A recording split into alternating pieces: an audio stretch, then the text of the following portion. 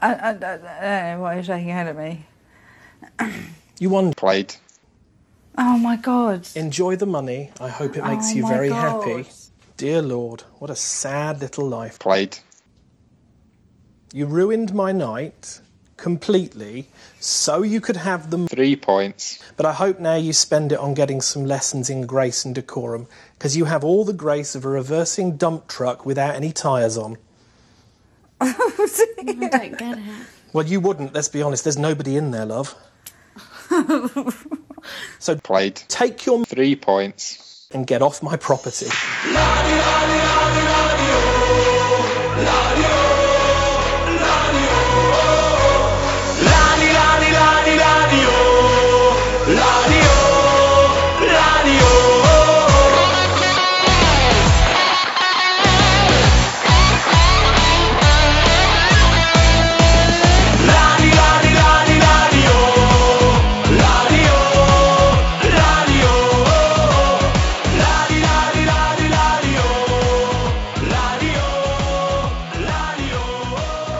Hello and welcome to Draw, Lose or Draw, a once again weekly podcast covering all things Partick Thistle. Joining me this week are Rhys Haldane. Rhys, hello. Alright. Manpreet Singh's here. Hello, Manpreet. Alright, good to be here. Rough. And as David Forrest was injured in the warm-up, Jamie McDonald has stepped up to the plate for this episode. Jamie, hello. Alright, it's good to be back.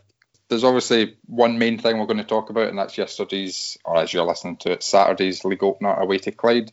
It was Clyde 1, Partick Thistle 0, a goal from Ali Love in the second half. Rhys, I'll come to you first. Obviously a disappointing start to this season. What were your thoughts on the game overall? We've said since day one, we've been saying to start next season positive. 27 games, you just can't afford a slow start, and it's exactly what we've done. It's the worst possible start losing our rivals as well. But the game in general, when I seen the team, I wasn't not confident because I'm happy with our squad this season, so there's nobody that I felt would let me down or let the team down or whatever.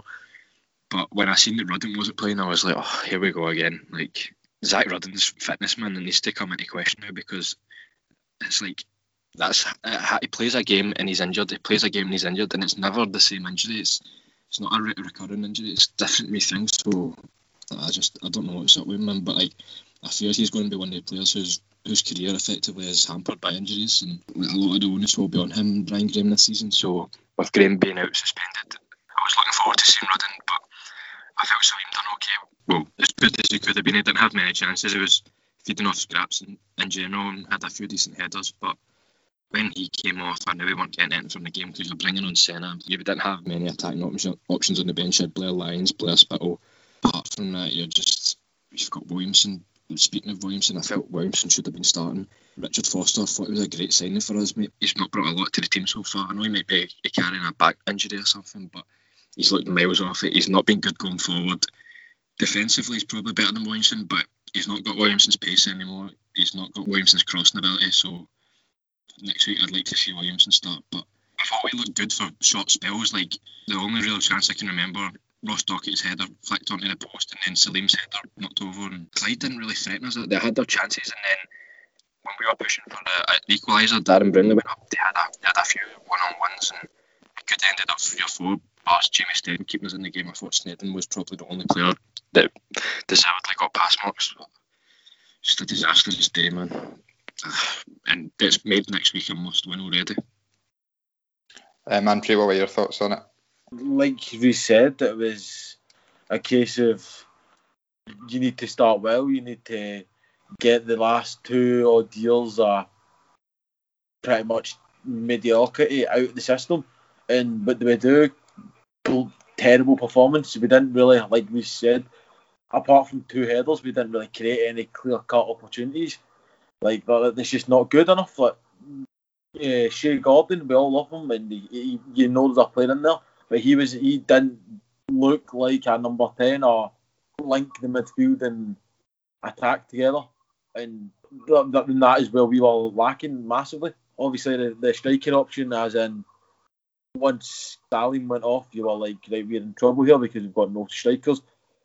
The Rudden injury problems, like if we might have to sign another striker just to be safe, because what is actually up with Zach Rudden this time. Like, he's playing. He's not going to get a run of games because he's just injured every time he plays. It's almost as if playing him is injuring him. Like, and it's just not worth it. He's another one of those big names that we've signed that you've looked at and you've been like, right, that is a class signing on paper. He's been injured, or he's just been inconsistent. There's been so many signings, and it's worrying to think that Rudden's going to follow that list. Personally, for me as well, I would start Williamson from now on anyways. Foster just doesn't look. I would start Williamson every week.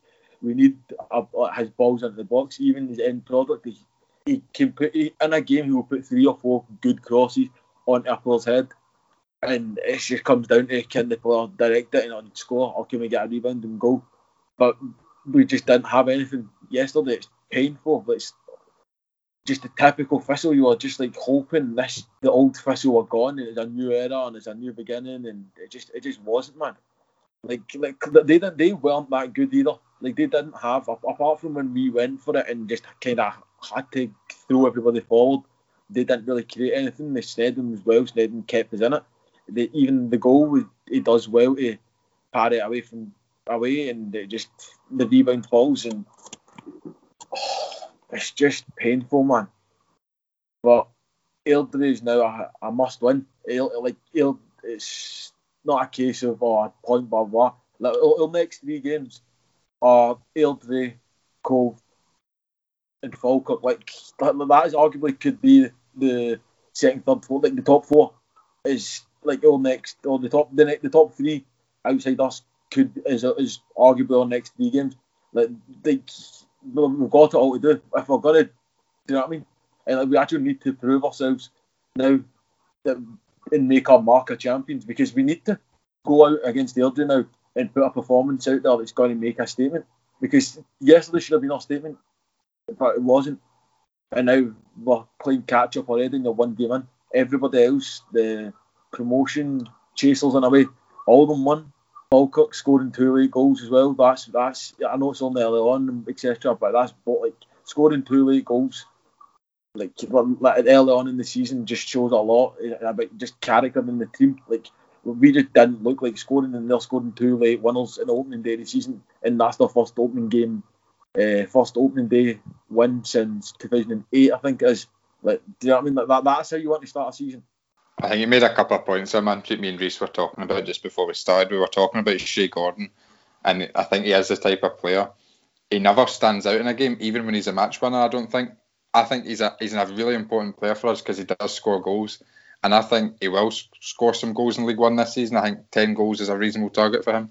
But even when he plays well, he never stands out. So if he doesn't get those goals, he looks like he has a passenger in the game, and I think that's what happened yesterday. I completely agree with you though. Like Gordon, one of those players who, when he plays, you don't notice him or at all, pretty much. But he gets the stats that, like, he knows where to be in the right positions, and once or twice a game he does get himself into a proper good position, and that's why I guess you have him on. But he's not in, like he is the Erskine that we've pretty much got, and it's just terrible, isn't it? I think you mentioned as well, but wanting to start this season well, man. I mentioned on Twitter last night that hopefully that game's let us kick up the arse for the players, and a few people they shouldn't need a kick up the arse after the first league game, and they shouldn't.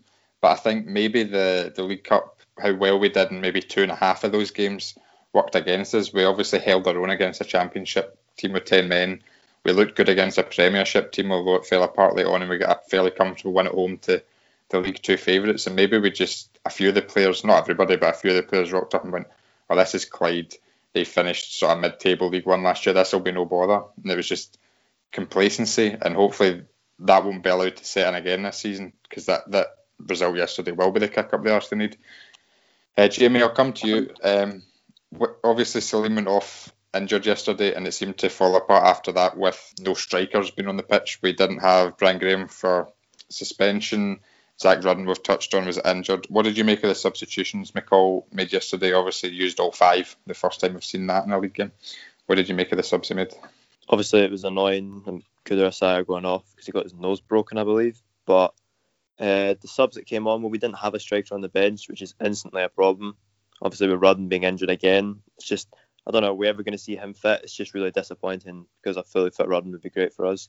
But the subs we made, I was glad to see Lyons and Spittle getting on the pitch, with McCall saying that Lyons still finding fitness, which is, again, kind of frustrating to hear because he should be a massive player for us this season. He got double figures in League One last year. Blair Spittle came on. I didn't think he did as much as he usually did, but I mean, he didn't do bad when he came on or anything, just didn't have a massive impact. Lyons had that decent chance when he went to kind of try to flick the ball over the goalkeeper. And Yang did alright when he came on. He was involved in quite a lot of the movements. I don't really remember O'Reilly doing that much, to be honest, but he was brought on quite late in the game. Speaking of Williamson, I think he should be starting. I mean, Foster, I know it's already been said, so I'm just going to echo in it, that he's not been what I thought he would be, to be honest. He's been kind of disappointing. He looked like a great bit of business when we got him in, but it is early days, but I hope he improves his performances because just so far he just hasn't looked really at the races, really. He's a bit slow. I know he is that age, but Williamson's a lot faster. Williamson's kind of more like got an assist on him, I'd say, than Foster has so far. But I'm glad we brought him on, and I think he'll be starting against Airdrie, to be honest. But just a comment on yesterday's game as well. I feel it's the sort of game that we really missed Declan Glass in, because like I feel he's a player that can create something out of nothing, have a shot from distance, score a goal, get an assist. I mean, he's the kind of player that if he hadn't got injured, I think he would have just he would have been fantastic for us yesterday, because I know Shea Gordon gets criticism for doing nothing in games from some people. He does pop up with a goal, but Declan Glass would be that kind of player in the middle if he was playing Gordon's position that I think could have maybe just got us a goal out of nothing yesterday. It's just a real shame that we're not going to get to see him this season. I agree with you, Jamie. I know this is sort of old pattern now, but Erskine and Doolan, it's not even the fact that we miss Erskine and Doolan, it's Erskine and Doolan types. And I think Declan Glass would have been an Erskine type to come in, drive the ball from deep and take us up the pitch, beat men, create things. We didn't have that. A guy like Doolan as well. It doesn't even have to be Doolan. Just in the second half, we were crying out for a guy just standing between the posts and just waiting for rebounds and scraps to finish them. See, one thing I'd also add, I don't remember us properly testing the Clyde goalie yesterday. Like, even just a pop shot just to try and catch him out. Just nothing. Like, it was poor, man. Like hopefully it's just a kick up the arse, man. To take a break from the misery of the Clyde game, I take a turn in this week's episode of the Strip Club to look back on my favourite Thistle kits of all time.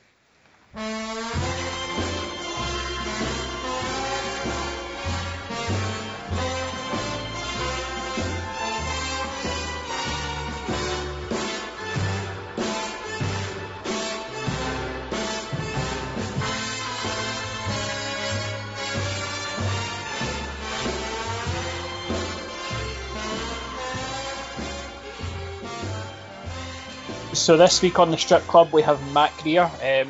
Hello, David.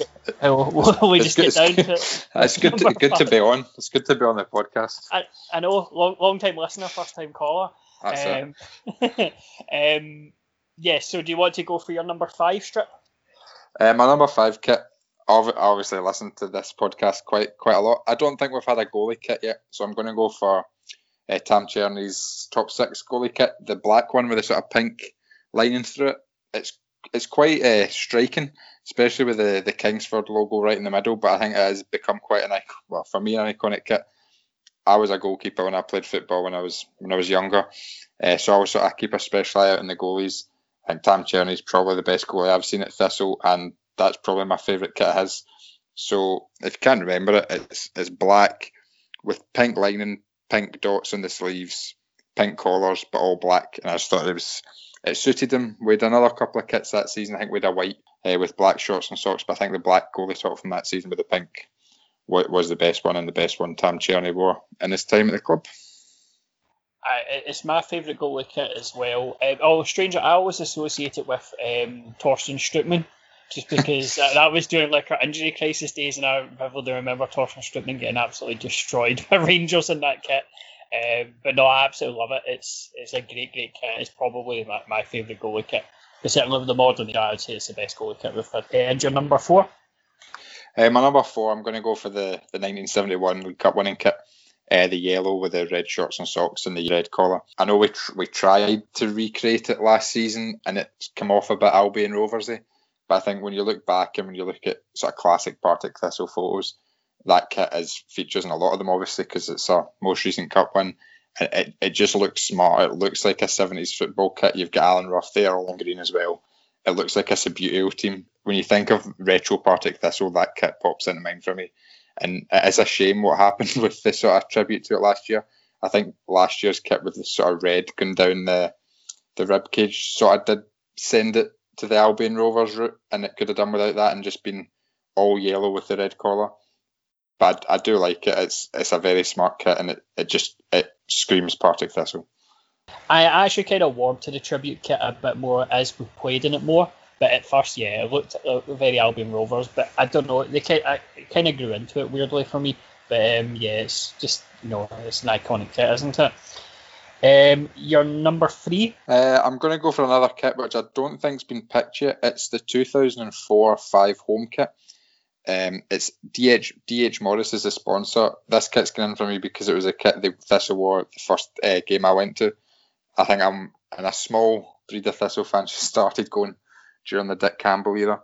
So it's it's a half and half split. So one half of the kit is red, one half of the kit is yellow, and it's got black sleeves, and it's very bold, and it just features all the colours that you associate with Partick Thistle really well. So it's got a big chunk of red, a big chunk of yellow, and black lining. It's got black shorts and black socks with yellow lining on the shorts and socks. I just think that again, it looks like a Partick Thistle kit.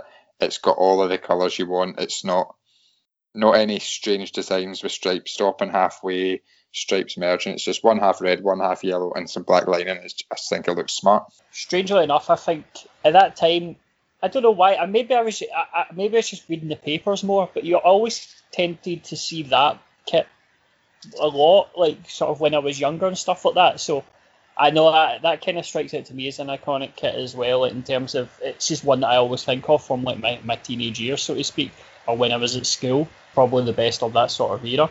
And your number 2? My number 2 kit is the Thistle kit that I've bought most recently, but it's the 93-94 away top. So it's the barcode, I suppose, with the black.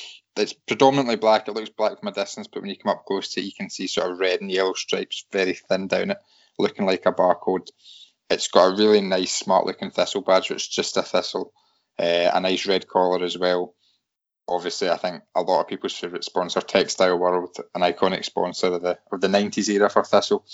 And I'm not sure how it would go down if you brought it back, if you tried to do a tribute to that kit. It's modern design. I don't know how that would go, but it's such a 90s kit. I'm glad I bought it. And if anyone is looking to buy it, Dunnottar, Scotland, Kieran Ashton's best pal. Very reliable. Good kits from there. Good retro kits. Absolutely. Yeah, like, I think, because I think with these sort of kits, there is sort of a market for them in the sense that, like, people who are not Thistle kits will buy them if they're a bit mad. Like, you remember that Huddersfield kit that was a couple of years ago, where it was like the 90s goalie kit, and you redone it, and it was really cool, and that a lot of people went mad for that when that came out. I think there is certainly a market if you have a just really out there kit that you redesign or whatever, you can kind of get away with it and people will buy it. I have it as well. I think because Kieran bought it, and then when I seen that he'd bought it, I was like, right, I'm buying that. And then I was the exact same thing as me. Yeah. Yep. And your number 1 kit? My number 1 kit. I've tried my best. I've listened to feedback. I know a few people have said about the strip club, it's all modern kits now. And I've tried my best to include some oldies, but I think this is a few people's favourite kit. It's the 17-18 away kit. It's the all black with the red and yellow swoosh across the chest. I think if you're designing a Thistle away kit, that's basically what you do. It's all black. I think Jamie said when he was on here, I like kits that are all the same colour, shorts and socks. That ticks that box with all black, and then obviously pays homage to the red and yellow Thistle colours with a swish across the chest. I know we didn't have many great days in that kit. We won at St Johnstone, I think 3-1. Possibly the only time we won in that kit, might be wrong, but yeah, it's a very smart kit. Twice, because I'm sure I seen them in the League Cup. We won in the League Cup, didn't we? Yeah, we might have won a League Cup game. We might have beat Airdrie in the League Cup one in it actually. So there you go. We beat Airdrie, so worth it. Bring it back for Saturday. Exactly. And moving on to your worst kit. That's probably quite a controversial one, but the pink camouflage one. Was that one for charity?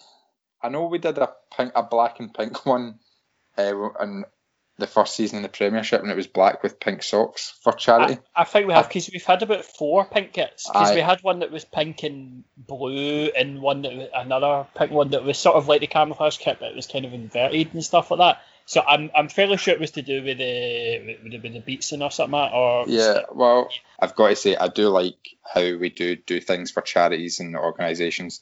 It probably would be, if this was a top 6, I've been 6th, but last season's away kit with the rainbow down the side, I think that was a really smart kit too, and I think the club do really well to promote things like that, and obviously the Beatson Cancer charity with their away kits in years gone by. I think it's a good idea, and I don't think we did it this year, any kits for any particular reason, and I know this will probably annoy some fans who think we're just a football club and should focus on football, but I think what we've done with away kits in the past has been good and raised awareness of issues. It's boosted the profile of the club as well. You see Hope Solo with the away kit last year, posing with that.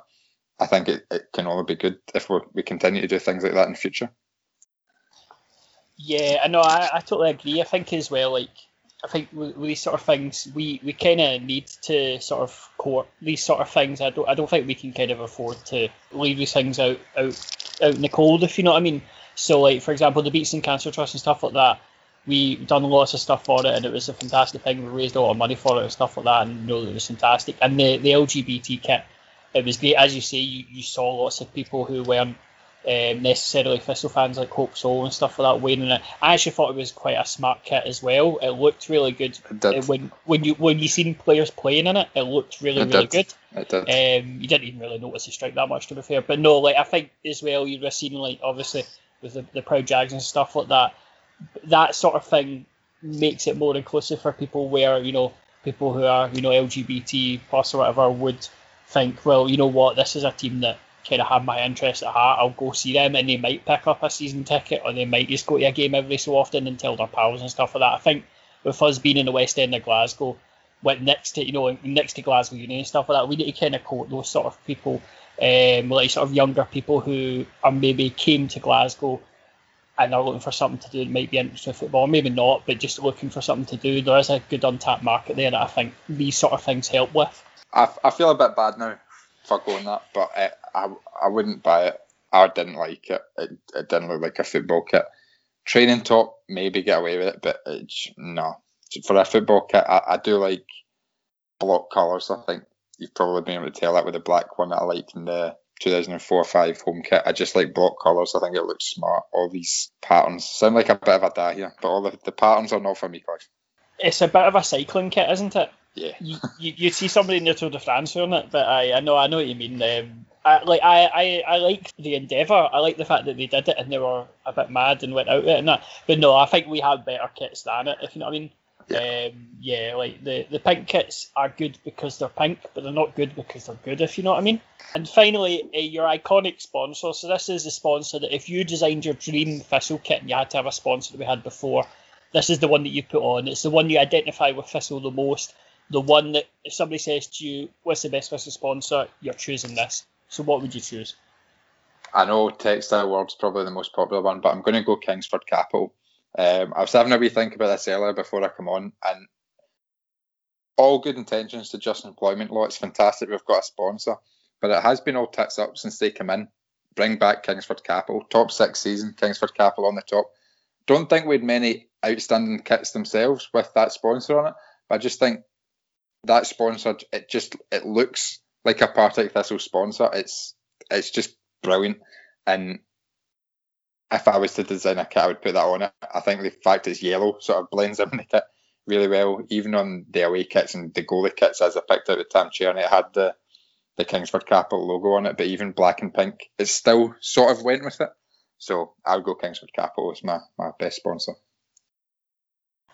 No, I mean, I think there's two things that kind of go with that. And the one that you have Kingsley, you have the actual mascot on the strip, which is not something you ever really see a mascot on a strip, and it works well.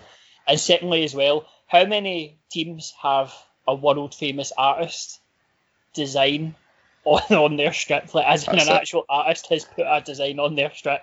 How many people that is it, you know, a Burnley running out with Monies on their strip or anything like that. No. I just want West Brom. West Brom should have a boiler on their kit. Exactly. Absolutely. No, well, thank you very much for that. Thanks, David. Thanks for having me on. I hope I'm allowed to come back on one day. Well, thanks again. Hopefully speak to you soon. Aye.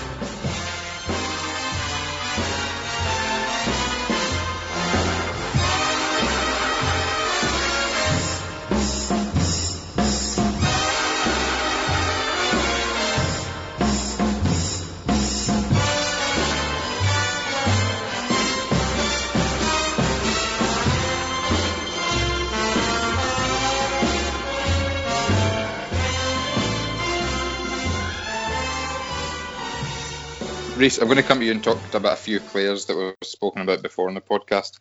Jamie Sneddon, I think we're all agreed he was very good yesterday. He was very good on Tuesday against Queen of the South. Is he the undisputed number one for the foreseeable future now, do you think? Wednesday night, Tuesday night against Queen of the South, it was brilliant. He kept us in it. He made 2 or 3 really good saves during the game, and then he obviously stopped 2 penalties. So a good day at the office. Yesterday, the team were dreadful, but Jamie stood out. Especially in the injury time, like the dying minutes of the game, he made a few big saves to keep the scoreline down effectively. In terms of competition, I don't really rate the signing of Kieran Wright, but he did get his first Scotland cap last week. Came on at half time against San Marino, so I suppose it's never a bad thing. He might get his chance in the team soon. He might prove us wrong. He might be a decent keeper. So, but for now, I think Sneddon will get a good run now. I think he's won McCall over a wee bit. As of late, he's seeming to form like a good relationship with Brownlee and McKenna at the minute, because they've looked good. I know we got beat yesterday 1-0, but I know the Betfred games McKenna and Brownlee have looked to build a good partnership, and I'm looking to see more of that unit at the back. Jamie, I'll come to you next. We're all in a group chat, obviously, and we all speak about the games and we're watching them. And I think the one player, we've not really questioned much of McCall's decisions so far, or many of McCall's decisions so far. I think the one player we're all keen to see a bit more of is Blair Lyons. He came on off the bench yesterday and he ended up sort of being shoehorned in up front. Would you like to see him start in his more natural position out wide on Saturday, or do you think Cardle and Murray will keep their places for the weekend? I think it really depends on his fitness. I know McCall made a comment in the post-match about he's still finding fitness, but I think he's worth... If he is fit enough to start, then I think we really should start him. He's a player that can beat a man, he can score a goal, get an assist. He's the kind of player that you want on your side. Can just create something. He's got a ton of pace on him. Look at his stats from Montrose last season. He had some. I'm not sure exactly what number of assists he got was, but he got double figures in the league goals wise. He's a player that you want in the team in this league, so I think we really should be starting him if he's fit. Player to take out from, I don't know. It's not like Murray or Cardle have done bad recently, either of them, but I'd probably say Murray, because I feel Murray's better through the middle than he is out wide, and I keep Cardle out wide and put Lyons on the other side. See, one thing I'd like to add about the fact that he said Cardle and Murray haven't really done anything wrong. They've not really done anything right either, in a way that we are now in a position where not doing anything wrong isn't acceptable now. You need to be creating chances, scoring goals to be in our team. That's why, personally, I think we should start Lyons on Saturday if he is fit. If he isn't fit, like what do we do to like keep players like rested or something? Like how do you have so many players like constantly injured or always not fit when they've not, like, how does that happen? I think that's quite an interesting point, man. Pete, this talk that obviously come on to Ian McCall a wee bit later, but there's been talk that the problems that we're seeing sort of run deeper than Ian McCall. They run deeper than the players. We've seen sort of similar trends for basically since we came top 6, which is 3.5 years ago now. We're a team that keeps a lot of the ball but doesn't have a lot of chances. We're a team that makes individual defensive mistakes, and we are a team that always seems to have players unavailable and shoehorning players in. And maybe it is time like we looked into fitness coaches. Are we keeping players fit in the right way? Obviously, we're probably not in the position to go into details about that, but I think that's quite an interesting point. If you look over the last few seasons, the amount of players we've had playing out of position, we had Stevie Lawless at wing back. We had last season Shea Gordon playing at wing back. We didn't have a striker on the bench yesterday, so we've shoved Blair Lyons up top. We seem to constantly be playing players out of position. It's just frustrating to see. I remember the season we got relegated from the Premiership, we had Jordan Turnbull playing a left back for a lot of the season. I know he can cover there, but he's primarily a centre half because we didn't have another fullback available apart from Paul McGinn.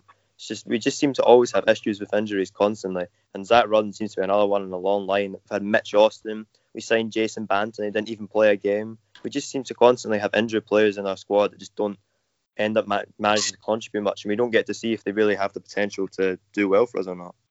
But we didn't go into deadline day needing a player, but we still ended up shoehorning a player in.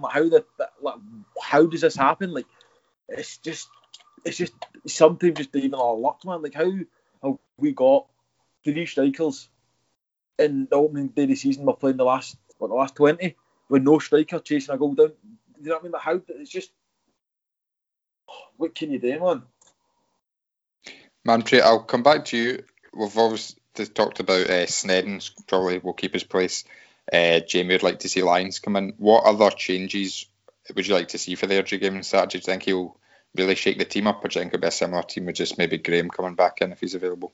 I would personally start. Graham has to be like no matter what, Graham has to start on Saturday against Airdrie. It's bad that we're already saying that, but he has to be the first name in the team sheet. To also start Lyons, Williamson, but we lack Williamson, which is quite weird. I never ever say that in my life, but we do need Williamson on right back to go forward. Not defensively, he's been getting better. Obviously, Foster is the better defender. It's expected, and Foster should be the better defender when you look at the careers, etc. But Williamson going forward is needed.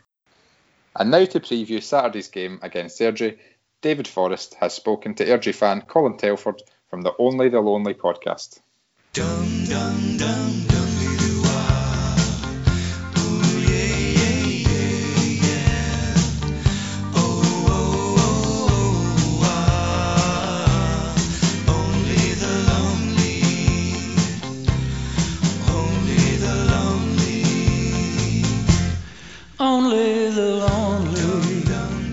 So now I'm joined by Colin Telford from the Only the Lonely Airdrie podcast to discuss this Saturday's game against Airdrie. Colin, how are you? I'm well, David. Thanks for having me on. No problem. It's a pleasure to have you on. So we'll just start by talking about Airdrie's recent form. Obviously, we've had the 3 League Cup games and one league opener, but Airdrie won. So I just want you to discuss how are you feeling about Airdrie's performance so far? Yeah, so far so good. The friendlies as well. We were unbeaten through all of our friendlies with wins over Queen's Park and Queen of the South. We lost to Alloa in the League Cup, which was a bit disappointing, and in truth, they looked quite a bit stronger than us for quite large parts of that game. But then Saturday's league opener, Peterhead had been on good form, had been up to Tannadice and won, and so that was a really good start to get a 2-0 victory there. I would say we are going to be built on being solid. We've got a back 4 who were all there last year, and I think the fans really like. A new goalkeeper in behind them, and a midfield which tends to be defence first as well. So I don't think we'll concede many goals, but I also don't think we'll score too many. So we'll need to be pretty robust to have a good season. Yeah, I mean, I think we expected to be a bit more attacking, but we expect teams to kind of be hard to break down because we are the sort of the big fish coming down in the Championship, so to speak. But I actually want to discuss a couple of the signings you made. I mean, Airdrie had an exotic signing spree in the summer, shall we say. I was signing Griffin Sabatini from Dnipro's reserves in Ukraine, and the son of Laurent Robert coming to the club as well. I think for a lot of people it was a bit of a head scratcher trying to figure out. I mean, with Laurent Robert's son, there was all the chat about him turning down Premiership contracts and Liga 1 contracts and Bundesliga to come to Airdrie. I just wanted to find out what are the fans' perception of these transfers, and have you seen them in action yet? how do you think they're going to shape up? Yeah, I mean, I'm not sure why that would be a head scratcher. David, who wouldn't want to come to Airdrie? Yeah, so I think a lot of this is down to the networking. We've got a director of football, Stuart Miller, who's been there for, this is really his second full season with us. He'd been at Stranraer previously. He knows this league very well. I think they've probably thought, okay, we don't have the biggest budget. We're going to have to try and think outside of the box to try and find their way out of it. Especially, I think, this year when we have got yourselves and Falkirk, who are two massive clubs at this level, whose resources should be much greater, and therefore you're going to have to try and box Clivers to be able to compete with you. There's been 3 signings. There's another one that's not quite as exotic, but Owen Stokes is a former Republic of Ireland internationalist at various age levels, had been at Leeds, but then his career's fallen away a bit there. Both he and Sabatini are through an agency based in Ireland. They're on their books, and I think that's down to we've got a good relationship with them. They've said, do you fancy these 2 players? They've been able to look at whatever video or whatever, however you scout players during lockdown, and decided yes, they were interested. On Thomas Robert, he is on the books of what was Willie Mackay's agency. I think his son Mark now runs it, and there was rumours during the summer that Harry Redknapp was involved in.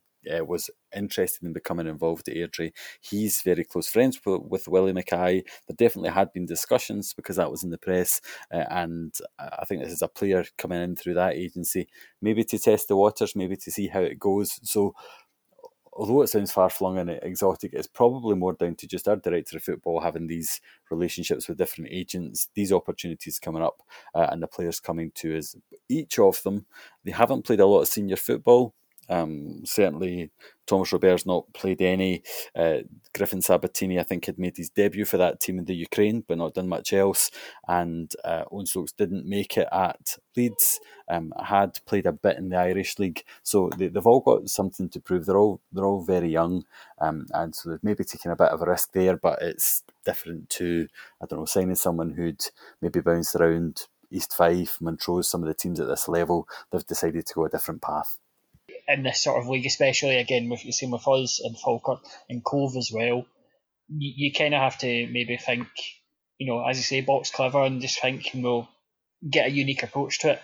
So absolutely no, and I'm really interested to see how they go because it is certainly, I think, for clubs like yourselves and even for ourselves and stuff like that, we're finding the sort of the transfer market is becoming a whole different beast. From a fiscal perspective, you've seen like Doolan and Erskine going to sort of other businesses and they're kind of making their way out of football and they're kind of regressing out of that. Same with like Higginbottom going to Kelty Hearts and stuff like that. You're finding that maybe players that in their 30s that before would have been sort of shoe-ins to get another year out of them at full time are finding alternative options. And you kind of need to think outside the box of that because those players you would have maybe went to a couple of years ago aren't necessarily going to be available with the sort of pyramid expanding, if you know what I mean. One signing I did want to ask about, actually, Thistle signed Charlie Riley, who was on loan at Airdrie last season from Hamilton. I know that he had a bit of a horrid injury and that kind of paid him doing much more at Airdrie before the pandemic, but I was just wondering, did you have much of a chance to see what he was like and anything that you can maybe say that we could expect? No, so he came in at the same time as Leon McCann, who we were able to sign, and he's one of that back four who we're very impressed with, and I was actually quite surprised Aki's released him. Charlie Riley joined us. He had got into the team. He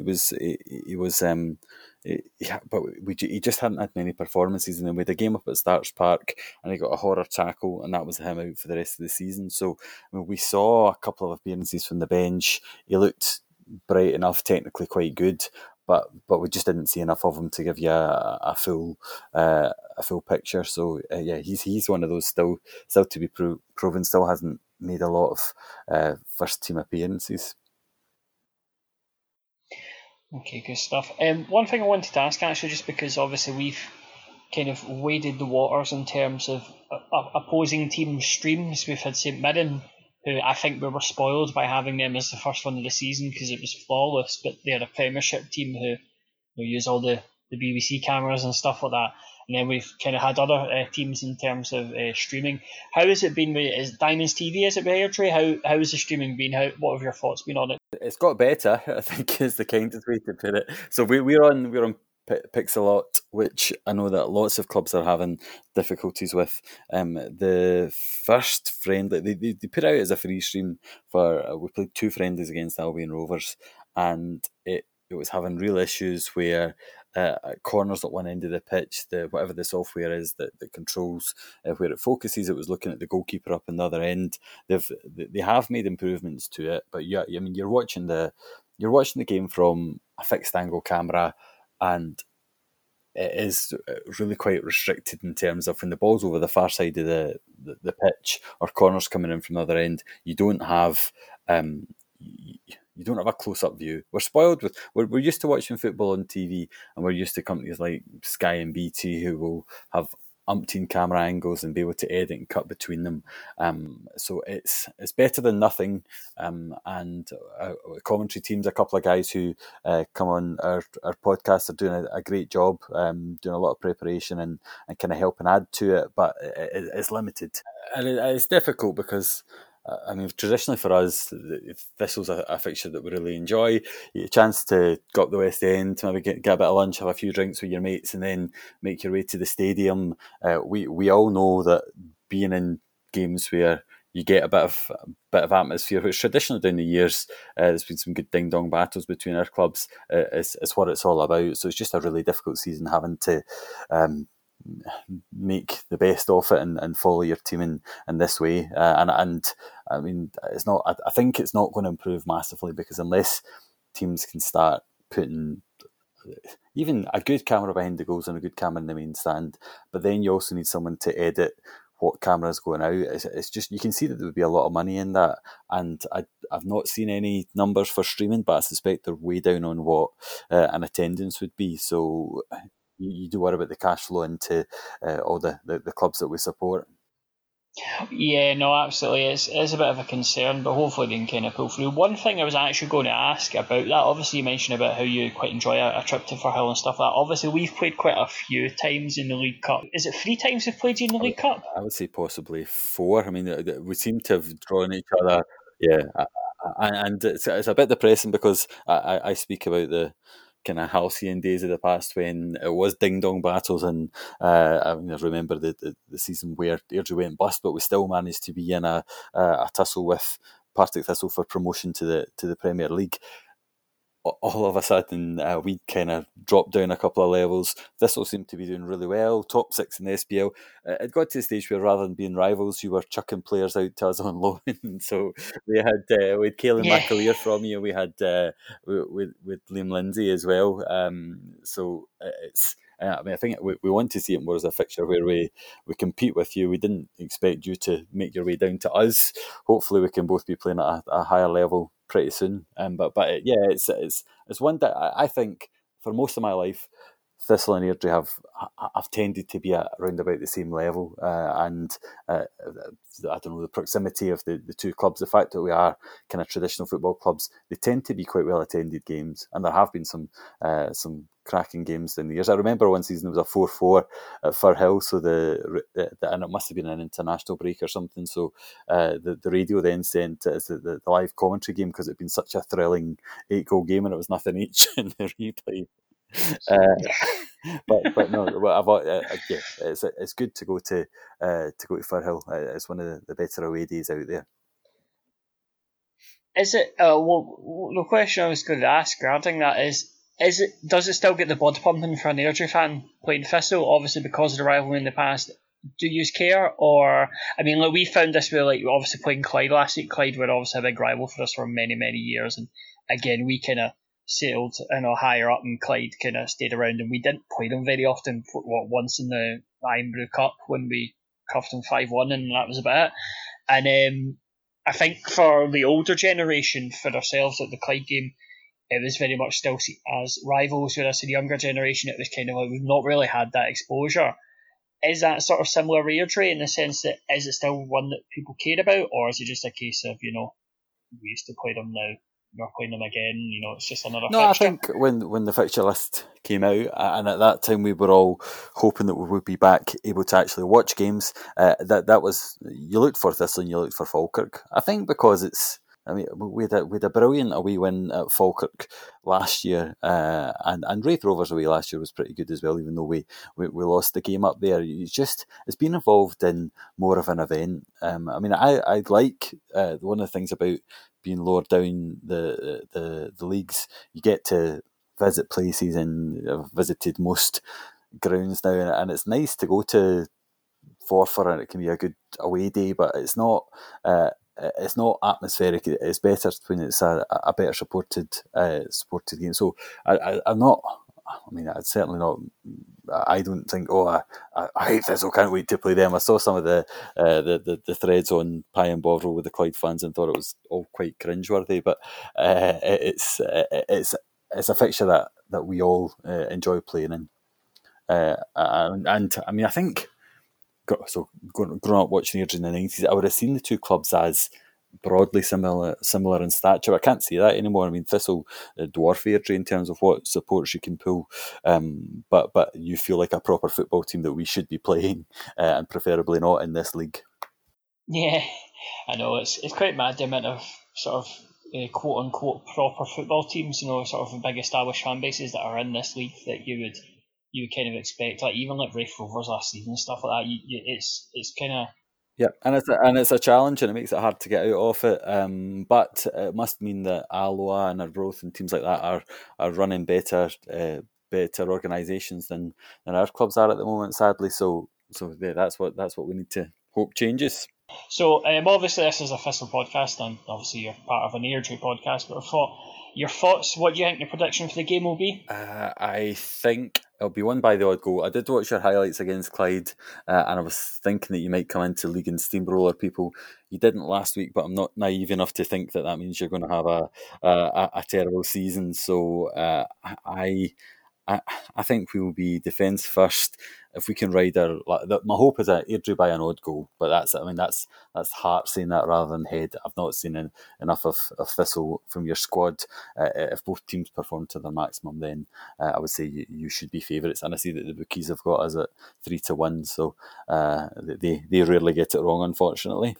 And I'd say to Thistle fans, because that'll be a bit of a shout. In fact, I was laughing because we all said the same thing. Oh, can't wait to get football back. I'll never moan about going to the football again. And then we lost 2-0 in the League Cup to Alloa, and the fans were all going mental. And you had a similar reaction on Saturday. But look at the league table from last year. There was only 8 points between first and fifth. It's not. The two, I'm saying proper football teams and stuff, there's nobody who I think are going to be whipping boys, and everyone will be. I think the level of coaching is actually pretty high in this league. Everyone on their day will be able to beat most teams. We had a very similar defeat at Broadwood in the midst of a great run last year, so I don't think anybody is going to scoosh it, and I think it will be very tight. The fact that it's 27 games as well adds something, because as you say, you don't want to have a bad run to start, or else you'll have quite a bit of ground to make up in not a lot of time. But I don't think that any of the teams are going to go out and beat everyone. And looking down the fixture card last week, I was would not put my neck out on the line for picking the results. It's going to be really tough. It's going to be very scrappy. It's a blood and thunder league, so to speak, and you will just see teams on a roll getting beat out of nowhere by Peterhead, and you'll see that sort of stuff going on in it. Yeah, it's going to be a tough season, but thank you very much for joining us, Colin. It's been great having you on. Good luck for the rest of the season, just obviously not on Saturday. No, thank you for having me on. I'd echo that. Yeah, I hope you have the second best season in the league. But as I say, no, it's a shame that we're all stuck streaming these games. Hopefully, we can all get on top of this pandemic and get or come up with some safe way to watch it in the future. But I just wish all the clubs, not even just in our league, everybody to get through this, and let's just enjoy what we can out of the fixtures and the dodgy streams for as long as we have to. Maybe tomorrow a new romance, no more sorrow, but that's the chance you gotta take if you're lonely. Heart breaks, only the lonely. We've got a question in from VBL about Ian McCall. I know Reese has got a bit about the fans' reaction to the game yesterday. Reese, I'll come to you in a minute about that. But Jamie, VBL's asked realistically how many more poor performances can McCall get away with. I think Manfred made a good point earlier that the next 3 games are against probably our 3 most realistic title competitors this year. Normally, I'd be giving a manager the first round of fixtures, so 9 games, but I think in a 27-game season, it's hard to give a manager that much time if we are going to drop points. So, Jamie, in response to VBL's question, how many more poor performances do you think McCall can get away with? Is he a man under pressure? I know there's a lot of opinions on this. I wouldn't say he's kind of under pressure from the get-go, as in we can't stay another season in this league. But I wouldn't say he's under pressure to the extent of if he loses one game, then it's already talk about him getting sacked. I think he is the best man to take us forward. You know, he actually has the club at heart in the right place. He's not just here for the wage packet or to move on to a better opportunity. I think that if we lose the next 3 games, then it's going to have a detrimental impact on the season. Everybody can see that. I mean, I'm not saying it's going to happen. I just mean if like the worst came to the worst and we just flopped in every single one, then he would be under extreme pressure, I think. But I can't see us losing all 3. I think that if we don't get promoted at the end of the season, then there definitely will be it's got to be some discussion about what's going to happen moving forward, because it's not acceptable for us to spend another season in this league. But for now, I want McCall in the position he's in. I still believe he's the man to take us forward. He signed all these players, so he's the one that wanted this team. So if we sacked him after a couple of games, then it's going to bring someone else. It's not his team. And then will we just revert to the usual, let's wait till January. The new manager can bring in his players, which we keep doing recently, and it's not worked. So for now, I'm not wanting him. I'm not calling for his head yet. I think it's a bit hot-headed to say it's time for him to go already. I mean, I just can't see that. Reece, what did you make of the fans' reaction online yesterday? I know social media is not the best place to gauge how all fans are feeling in a fan base, but there were a few comments that McCall should go, the players aren't good enough, comments about the ownership behind the scenes, things like that. What did you make of the reaction from the fans? Of course, like every Thistle fan's hurting, man. We've just lost opening league game of the season against like one of our bitter rivals. Like yesterday, mate, I was actually gutted after the game. I was like, all the optimism just drained out you, mate. You feel so deflated. Like every new season opening game, you're like, right, it's a chance for a fresh start, a chance to go and win something. And every Thistle fan's in the same boat. We're all gutted, but there's Thistle fans out there point scoring like for their agenda. Like I was talking to it with a few of the boys I go to games with. There's guys out there happy to see Thistle lose as long as it suits their agenda and suits their point scoring, and it makes them look they have the upper hand over other Thistle fans. It's sad, mate. Like obviously everyone was raging yesterday, and there's people who are like, oh, McCall out, fucking there's more to it behind the scenes, that these players aren't good enough. It's the same people that 2 days ago were saying, oh, what a squad we've got, it's the best squad we've got in years, etc, etc. Some are too quick to jump the gun, and I hate to see like other Thistle fans having a go at each other over Thistle getting beat as if it's the fans' fault. Oh, it's your fault. It's having a bit of optimism. It's your fault for trying to create a good vibe around the club. You know what I mean? But it's stupid, mate, and I hate to see it. Manfred, you're the podcast's biggest presence on social media. Some of it good, some of it bad. What did you make of the social media reaction yesterday? And just coming back to VBL's question, what do you make of Ian McCall? Is he under pressure, or does he have the full season, really? I was, after we lost, just drowning my sorrows in as much beer as I could, so I wasn't even on my phone after it. As soon as they scored, I had to turn my Twitter notifications off. As soon as like the ball hit the net, I was like, I'm done with this. But people saying for McCall out and all that, man, get a grip. Like the problem, everybody's like, oh, we have to go to Jack. Like say we sack McCall, you go to January, you try and rebuild, then next season it happens again, blah blah blah. You give McCall time. Personally, I'm going to stick my neck out in the line. I'd say I'd genuinely give McCall the whole season. We can still get through the playoffs, albeit we should win the league. Not winning the league is a failure. Going up through the playoffs is still a failure, but we've job done. We've got up. As long as we're promoted, I don't care how we do it. So personally for me, I give McCall the whole season. But if you're looking at it in a perspective, sacking wise, depending on how far we are behind, 6-7 games and the season that we've got, with the next 3 arguably need to be 3 wins. 3 wins is the minimum we can get from them now. Like, we have to go and make statements against the next 3 games. So I would generally give McCall till the 6 or 7 game mark. And if we're not either top or say like second and like 1 point behind or 2 points behind, because obviously we've dropped points already, then you're looking at big question marks.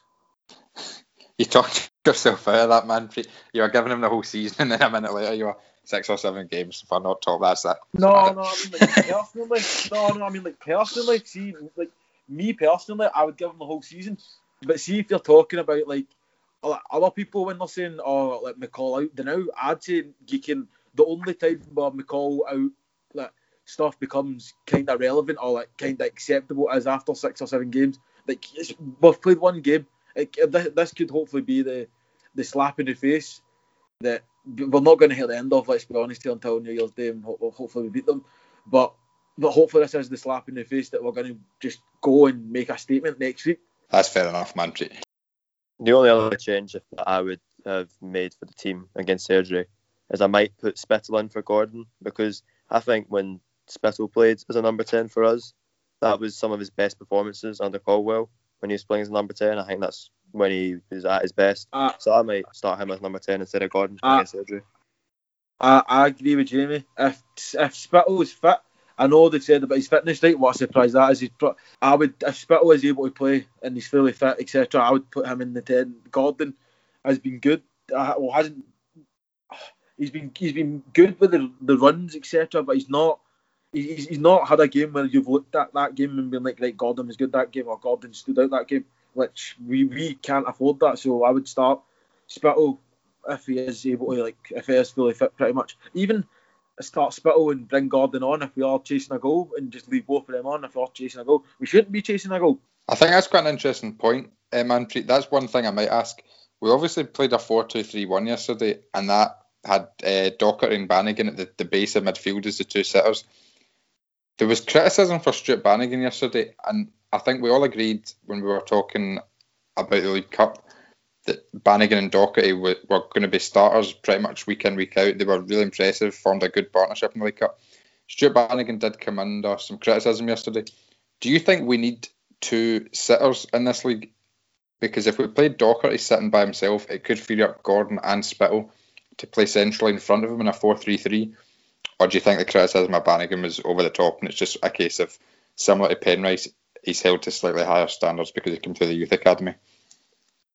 I actually think that's quite a good shout, because as a team who are expected to go and be challenging for a title, you don't really need 2 holding midfielders, but Bannigan and Docherty have looked brilliant for us. But as I say, as a team that's going forward challenging for titles, you don't really, that's what you could bring in the likes of a Spittle or a Gordon or Charlie Riley or Murray in that position instead of them. But I feel any time Thistle play bad at the minute, the first thing people go to is slag Bannigan, slag Penrice, because it's 2 guys that have been around since the Premiership days.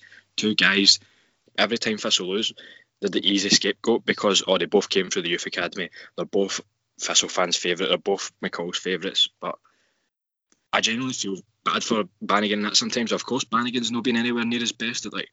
Of course, ever since his injury, he's been miles off it, but he's not the worst. And I actually think this season he's been pretty good, but I don't really think the abuse he was getting yesterday was merited. But I'd probably still play Bannigan next week, but after that, if we're not attacking as much, especially at Firhill, you're going to have to change it up. And I don't really mean bring in Senna, because that's pretty much like for like another defensive-minded player. I mean, as you said, bring in a more attack-minded midfielder, i.e. Conor Murray, Spittle. Banzo and Doc together are his best midfield partnership in the league, but both of them are 2 defensive midfielders that Doc. I think Doc is good enough just to sit and play himself in the middle. He's unbelievable. Like, he will probably be the player of the year. Like, he is unbelievable. Like, he is just like I did not expect him to be as good as he was. But if we are struggling against Airdrie, for me, Banzo would probably be one of the first players to get taken off. Not because he's bad or he's playing bad, just for the fact that you take Banzo off and you put another attack midfielder on, and then boom, you've got two attack midfielders helping the three front. I'm guessing will be a 4-3-3 or a 4-2-3-1. So like the 10, I'm kind of counting as a midfielder here. Two attacking midfielders, like that are playing slightly deeper, help out the three going forward. Then we can, because we have got the squad and the 5 subs. We should be making the most when we can. Just when we've got the players just sitting on the bench, we've got a full squad. Obviously, we didn't have a striker yesterday, but we should be able to have enough subs, and we have enough subs to make like game-changing formation. Just bring on and let's say take off Banzo. Also, I'd say Banzo and Penrice shouldn't, like, they are the easy scapegoats. Like, some of the abuse they're getting is over the top by miles. It's just like fair enough, they weren't standouts, but they weren't. It's not like they fell over the ball or anything. They were just the go-to because they've been here from the Premiership to Championship to League One, and they have always kind of been the manager's favourites. That's just because of how important they are and how good they are, not because like they're manager's favourites for a reason. But it's always the same people who are straight on to the negative. Like we were saying earlier on about the agenda stuff. Like, people are proper waiting for it to say, right, obviously it's another season, we've started poorly. We've had 3 different managers, blah blah blah. It's higher up the fault. Like there's people who out there who are choking for us to do it bad just so they can blame the board, the manager, or just say, oh, I told you this wasn't going to work. I told you he wasn't a good manager. It's just, come on, get a grip. Like, people just need to chill out and just stop like trying to point score. Like, at the end of the day, if we lose, people shouldn't be like, I told you so. It should be that wasn't good enough. Yeah, kind of echoing what's already been said about the kind of scapegoats of Bannigan and Penrice. It's not Bannigan's fault we lost the game yesterday. Yes, he might not have had his best match, but it's not the reason we lost the game. Also, other players that get blamed quite a lot, Shea Gordon and Tam Ware. I know these players come under some legitimate criticism sometimes, but some of it's just too much. Like, I saw people slagging off Ware yesterday. He wasn't even on the pitch. I just think that blaming the same players all the time, it's not going to make us do any better. The manager trusts these players. They're going to get played either way if people think that they're bad or not. And they're not as bad as some people make out. They're good players for us. Bannigan and Penrice are key players in the team. They're not, maybe because some people hold them to such high regards. People think that they're not doing as well as they should be, and sometimes they're not, but they're still good players on our side. And I think Tam Ware is a good player on our side as well. I know he's not been the same player since injury, but he's not been dreadful by any means. And hopefully he recovers from this injury and can be a good player for us this season as well. Just coming on your Tam Ware point there, Jamie, I just like to add that, see the people that put words into his name to make it like Tamil Bomb Scare or Tamil Nightmare. That is the worst kind of patter I've ever seen. My patter on average is about 3 out of 10, but I look at that and go, that is awful. Like, grown men thinking Tamil Bomb Scare is funny. That I've said my piece on that. That is, like, I agree with that. See, when I see that, I genuinely die inside when I see that. I'm like, what are you doing? You have a family and you thought Tamil Bomb Scare is okay to tweet in the public. No, mate, stop. Get help. Mate, it's not like they've actually got variations of it. It's Tamil Bomb Scare, Tamil Nightmare. Mate, they fucking love that shit. The other one I've seen is Tamil Nowhere. How is that funny? That is awful. Tamil Bomb Scare, Tamil Nightmare. Just before we finish today, I'd like to thank the club on behalf of the podcast for our recent runners-up finish in the Supporters Recognition Awards that took place recently. We're all absolutely thrilled at the podcast with our nomination, and we're very much looking forward to our frame certificates too. We'd also love to wholeheartedly congratulate Caroline Mackey for a richly deserved win. Her work in setting up and tirelessly promoting the GoFundMe page that's raised tens of thousands of pounds for the club during this trying time is very much appreciated by all of us here, the club too, and I'm sure all Thistle fans. So once again, thank you. We're all chuffed at the podcast being so warmly received, and as long as you keep listening, we'll keep talking nonsense and try to bring you more interviews, quirky features, and daftness. As always, thanks for joining us on Draw, Lose or Draw. I've been joined by Rhys Haldane, Manpreet Singh and Jamie McDonald. I've been Matt Greer. We'll be back next week to preview, hopefully, Thistle's first league win of the season at home to Airdrie. As always, stay safe and wear a mask.